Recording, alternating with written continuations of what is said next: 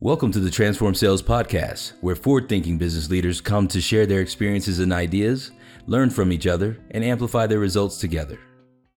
Hey guys, Amir Ryder here with the Transform Sales Podcast. I got my guest, CEO Ray Rucker. Did I pronounce it correctly? Rucker rhymes with Tucker and Sucker and any other names you can think of. I got it. With Connect 5000, man. How you doing? Doing great. Thanks for having me today. Yeah, I appreciate you being on here. This show, this episode series is really to highlight all the amazing agencies out there that specialize in different best practices, different parts of the world, different ACVs, and just kind of to really hear the transparency from all of the experience in the sense of mistakes that buyers might make when searching for an agency and also working with it.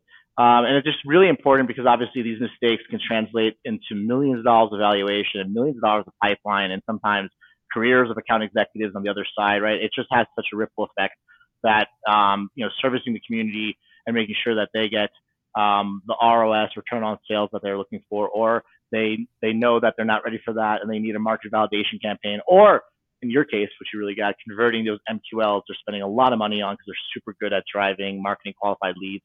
But before we get into that, tell everybody here who you are and how you got into the business, because I know it's an interesting story. So I'd love for everybody to hear what brought you here and got you into this world. Perfect. Sounds good. So Amir, again, thanks for having me. So on a very, very high level, Ray Rucker, Connect 5000, currently in the Kansas City Metro. Very short about me. I was born overseas in Vietnam, adopted at the age of 1, lived in California, Texas, Oklahoma, and Kansas. I always knew I'd be in sales. I just didn't know what I would do. After college, I moved to Washington, D.C. to work for a nonprofit. And then in the year of 2000, I moved to Kansas City, which is close enough to my family, but far enough away. How I got into sales, my first sales job, I bombed it. I was absolutely horrible. I had the gift of gab, but not the gift of communication. So fast forward years on, I was an inside sales rep for a software company in the Kansas City Metro. This is back in 2006. 99% of our business was over the phone, over the internet. And that's what we did. We demoed products, sold them, and never met the person, which seems like an eternity ago. About 2006, 2007, not sure what it was, my boss at the time and I didn't get along. And so with the owner gone, she fired me on July 3rd, the day before 4th of July. But I was kind of expecting it. I had thought about what I want to do with my life. And I was talking to a business mentor who I'd known for years. And he said, "Have you ever thought about starting a company?" And I said, "Absolutely not." And he said, "I have this idea for you." So spoke with my wife at the time. We had no kids. We were debt free except the house. And she said, "If you're going to start a company, now's the time to do it." So he and I had a company from, I believe, 2006 to 2010. It was an outsourced lead generation. He owned 51%. I owned the rest. We worked pretty well for a couple of years. And then I felt like I was doing all the work and he was getting half the money. So I decided to strike out on my own. So in March of 2010, I became the sole 100% owner of Connect 5000. And here we are today. That's an amazing story, and I love it. One of the things that caught me right away was how your confidence when you just flowed into, I knew I'd be in sales, right? And that was way in the beginning, and I wanted to just unpack that. How did you know you were going to be in sales? So growing up in, I think, high school and college, I was nicknamed the connector. So I always had the gift of gab, but I could sell when I needed to. And so my first real sales job was 100% commission, and I bombed it badly. And it was very humbling and almost a little point too humiliating. But I love chatting with people. I love connecting with people. People fascinate me for better or for worse. And, through some luck and some business mentors, I had some people, countless people who in my life who have invested in my career and helped me in my sales. And I just kind of want to pay that forward to a certain degree. Yeah, I like the one thing that you're not going to say that I'm going to say because I can pick it through too is that you're a winner, and when you failed, it motivated you to succeed, right? And I think that is something you left out, but it's you said it in a way where it's like I failed, but no, that was the part where you knew you would succeed. That was what motivated you, and now the name Connect 5000 and you being a connector makes sense. I feel like I'm a connector too, and I think we are connectors, and I think we are part of that same connection. So I think hopefully the idea here is that we can connect stronger together, right? Absolutely. And back to my mission of getting the connector to then share his information with other people. So it keeps on going, right? And which is awesome when you pay it forward, like you said. Talk to me about what you've seen over the years. Like, what's that mistake that buyers make over and over again when looking for a provider that costs them bottom line, right? That doesn't cost you, right? The mistakes that are really like, man, if buyers avoided this pitfall, they would get more of what they want. Sure. So I'm sure there's more than two things, but the first two things that come to my mind is this. Number one is there's too many tech companies, which we represent. There's too many companies that try to be generalist rather than being specialist. And they try to be all things to all people, where I'm a big believer in you have to be ruthlessly clear of who you provide for and who you don't. Have a really crystal clear target audience, target companies, and target a very realistic value proposition of here's who we go after. And I was sharing with a friend yesterday of you can say I'm a lawyer, which might mean nothing to some folks. You could go a little bit step further and say I'm a divorce lawyer, which really is more crystal clear. Or you can say I'm a divorce lawyer for people over 50. And so when I consult with companies, I want them to be very clear of who they're trying to go after and who they're not. And you might eliminate a bunch of folks, but when your focus is clear, then the people who are in your target audience, at least they know when they visit your website or chat with you that they are part of your target market. Yeah. The second thing I would say is unrealistic expectations of metrics. And what I mean by that is too many companies, they're focusing on the wrong metric. They should be focusing on MQLs, SQLs, leads generated, and meeting set. The things about hours, dials, all that is vanity matrix. And so at the end of the day, the client will be thrilled with you if you can give them a black and white, here are the number of meetings, leads that we generated for you versus how many dials did you make each day, which, is part of the success, but we have to focus on the right metrics. Yeah, listen, I go even deeper than that, and I understand exactly what you're saying, and I would say that it's better to even know that divorce lawyer who serves over 50, but also wants more business. You can get deeper into that. Listening to you, there's always a pattern with a lot of agency leaders I talk to where it's hard to speak about the difference between a market validation campaign and a campaign designed to scale ROS or return on sales or ROI. And there's just such a hole, I think, in the education on that space that your tendency is to jump in to say the mistake is that they don't know their ICP and they don't know XYZ, because it's much easier to say that than it is to say they don't know the difference between a market validation campaign and a campaign with ROS, because there's just not a lot of content written on it, right?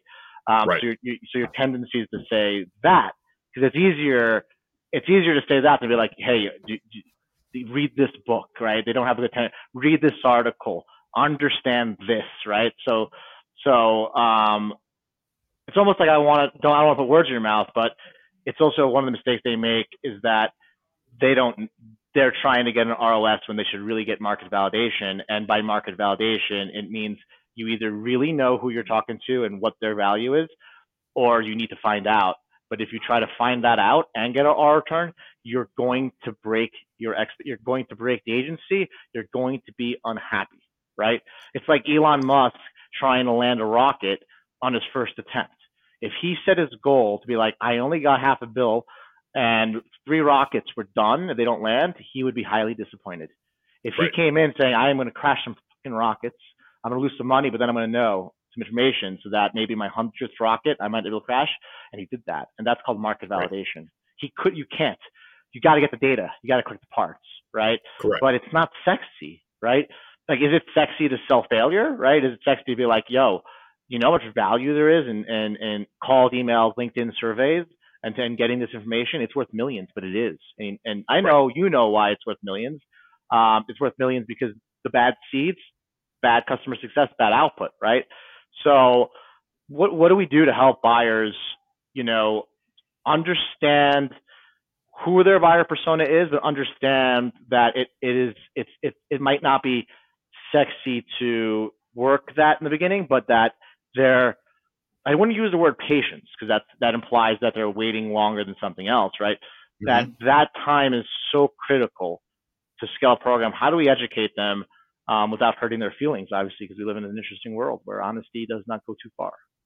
I agree. At least for So, me. by the way, so two things that stand out is one, it reminds me of the book I read years ago called The Lean Startup by Eric Ries. And he talks a lot about market validation of unless you just have millions and millions of dollars to develop something, develop a baseline model and then go to market with it. Don't That's be an adding features MVP. and benefits until That's the market MVP. says, are they willing to pay for it? If they're willing to That's pay your for it, product. awesome.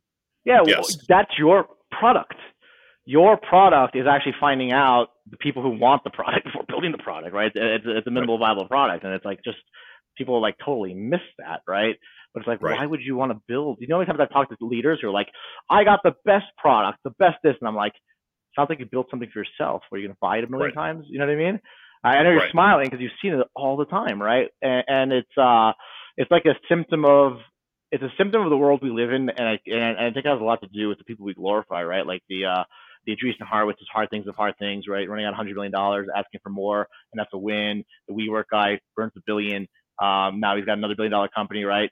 The FTX people, like, we just live in this world where like we are really glorifying this instantaneous gratification. We're not really like Warren Buffett, who's like, you know, the guy just crushes everybody, and he's really being like, you got it, 10 years, you got to like wait, you know, like he's like, I don't even know how to, the best stock investor in the world, like, I don't know how to pick stocks, you crazy, like buy ETF, like, you know what I mean? Like, but nobody listens to him, including me. I'm freaking down big, right? So it's just an interesting world we live in where, you know, I think people need to put their guards down and realize that like we're all in this new internet state of network state where like we're not all against each other. We're all aligned. The people you want to sell to are the people that should be in your community, right? And it's like everybody's got to start speaking the same language, being on the same team to push innovation forward. That's all awesome stuff. I know. Go ahead. No, I was going to say to answer your specific question. So when I have clients who are having challenges with that, what I tell them to do, it's very primitive, but it doesn't take that long, is I tell them, Mr. Client, write down your top 10 best paying clients you have right now and just get some basic information. What vertical are they? How large are they in terms of size, employees? Where did you start the relationship? Was it the C-level, VP, or director? And then the biggest thing is what pain, problem, or challenge did you solve and they're buying from you every day or every month? And so with 10, it sounds like a big deal, but they should probably have that information handy. So long story short, I was chatting with a company, a SaaS firm, and they realized that 6 out of their top 10 clients were manufacturing firms. So because they're trying to we should sell to everyone. I'm like, no, let's think about this. So I know it sounds not very sophisticated, but I said, hey, you have 6 manufacturing firms. They're buying from you now. Let's go after more manufacturing firms that fit these criteria. Yeah. And it's a little bit of reverse engineering, but the people are voting. If they're voting with their pocketbooks and paying your money, those are. I would even ask the question different. I would say, well, what would your pocketbook look like if you had 30 more of those manufacturing companies that look exactly like your 6? And you have to walk them the answer. And sometimes it's almost because they're like, hey, manufacturing is not sexy. I want to sell to aerospace, right? And you're like, nah, you built your business to be profitable, right? And you want to do some charity work later and give some of your profit by helping some of your non-ICPs, go for it, right? But got to get there first. Tell us a little bit about the book you wrote. I know you're an author of a book, and for me, you did write a book, right? I got that right? Yes, I did. I wrote How to Score from First Base in Sales. So I've always been an avid journaler, and I like to write and blog and all that good stuff. And so it was always on my bucket list to write a book. And so in looking at the website, I had about 120 blog posts, and I had about 30 videos. So I was talking to an old friend of mine who I've known forever, and I was telling her, I want to write a book and put this together.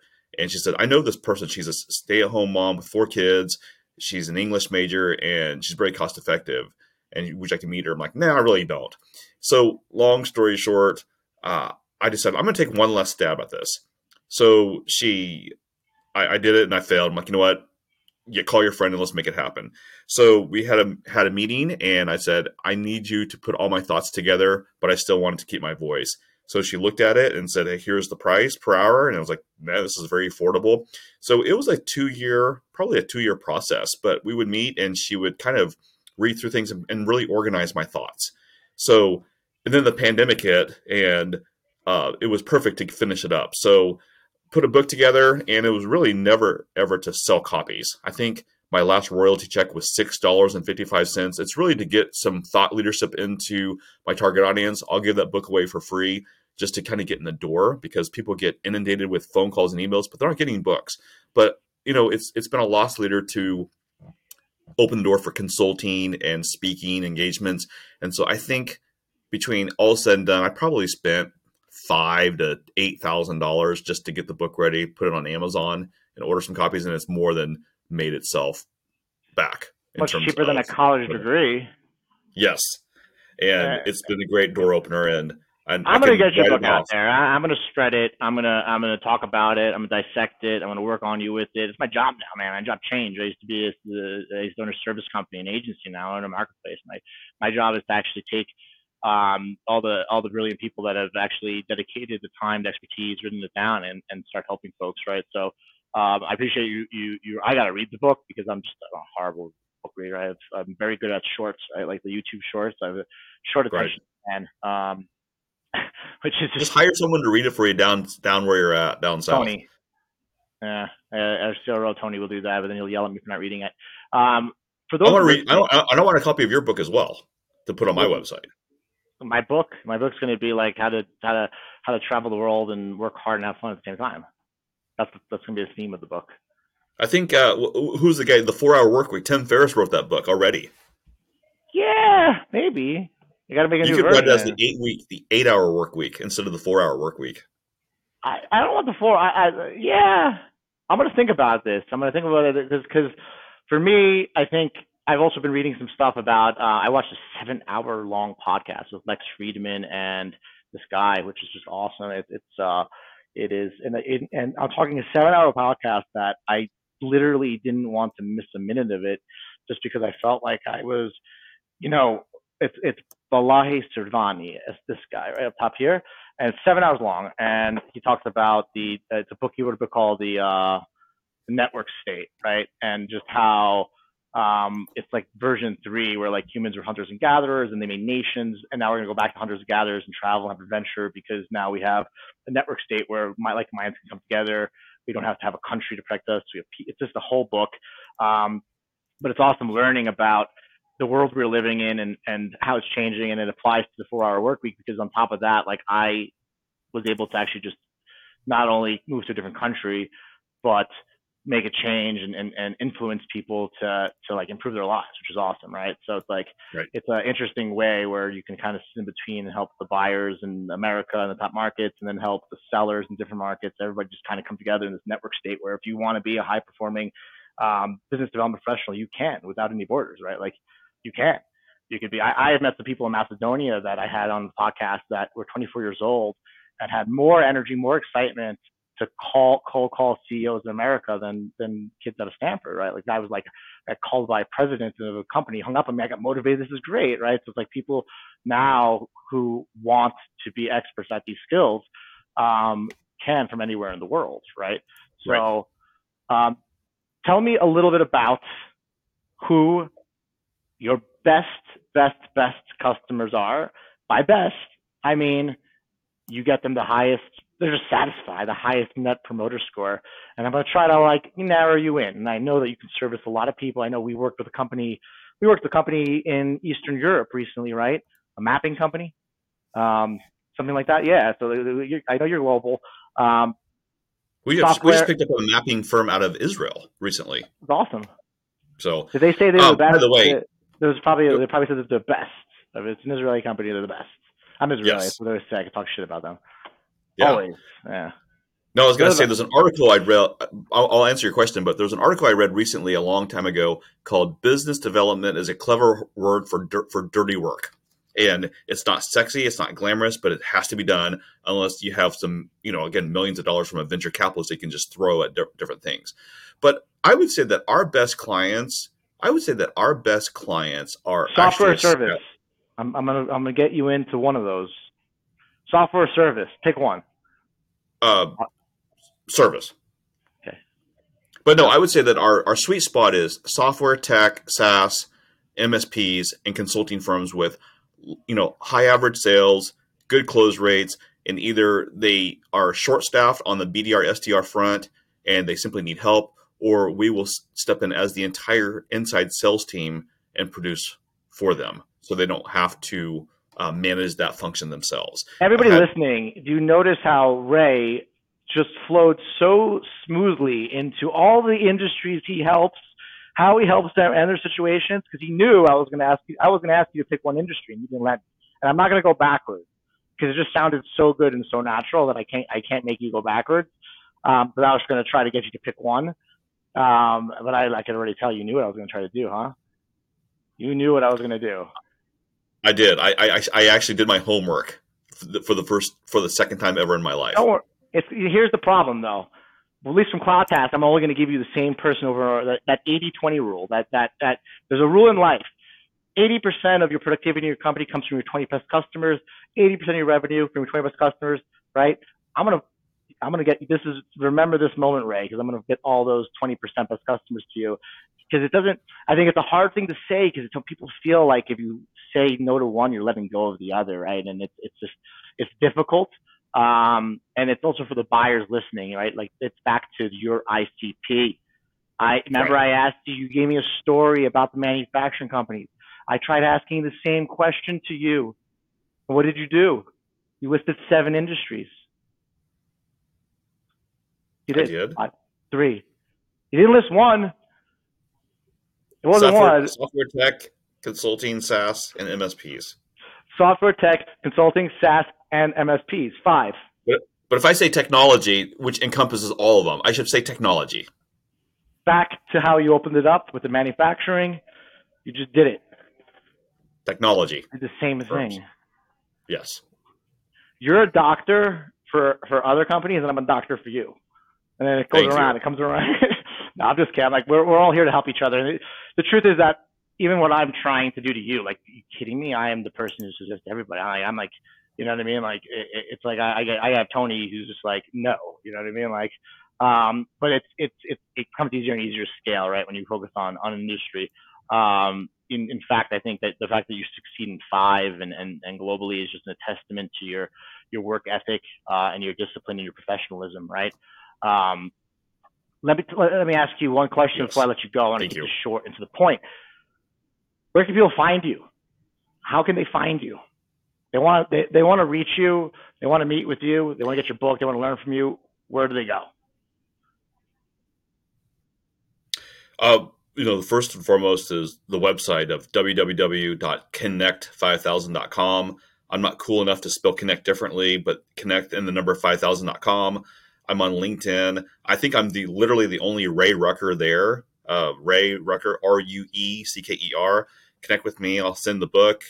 We're on Twitter, Facebook, mainly everywhere. But I'd say the website is probably your best resource. But would love to. Again, even if you don't hire me, I'd love to help consult, and if I can help, get clarity for your marketing plan, I think it's a win-win. What are you going to talk about on our first ever outbound virtual event in May? What topic? I think it'd have to be hiring these days. How to effectively interview, hire, and onboard inside sales reps. Guys, remember that. I'm holding you to it, man. I'm holding you to it. And then people get a free book for attending. Yes, you can have the e-copy or even bring the physical after they copies. give you social love. They'll give you social love first in any form. It could be a heart emoji or a smile emoji, but no sad face emoji. Ray, I appreciate you. I respect you. I look up to the work you do. I hope to amplify your voice, and I hope to help the right buyers not only find you, I hope to help them negotiate the right expectations and manage the long-term relationship accordingly.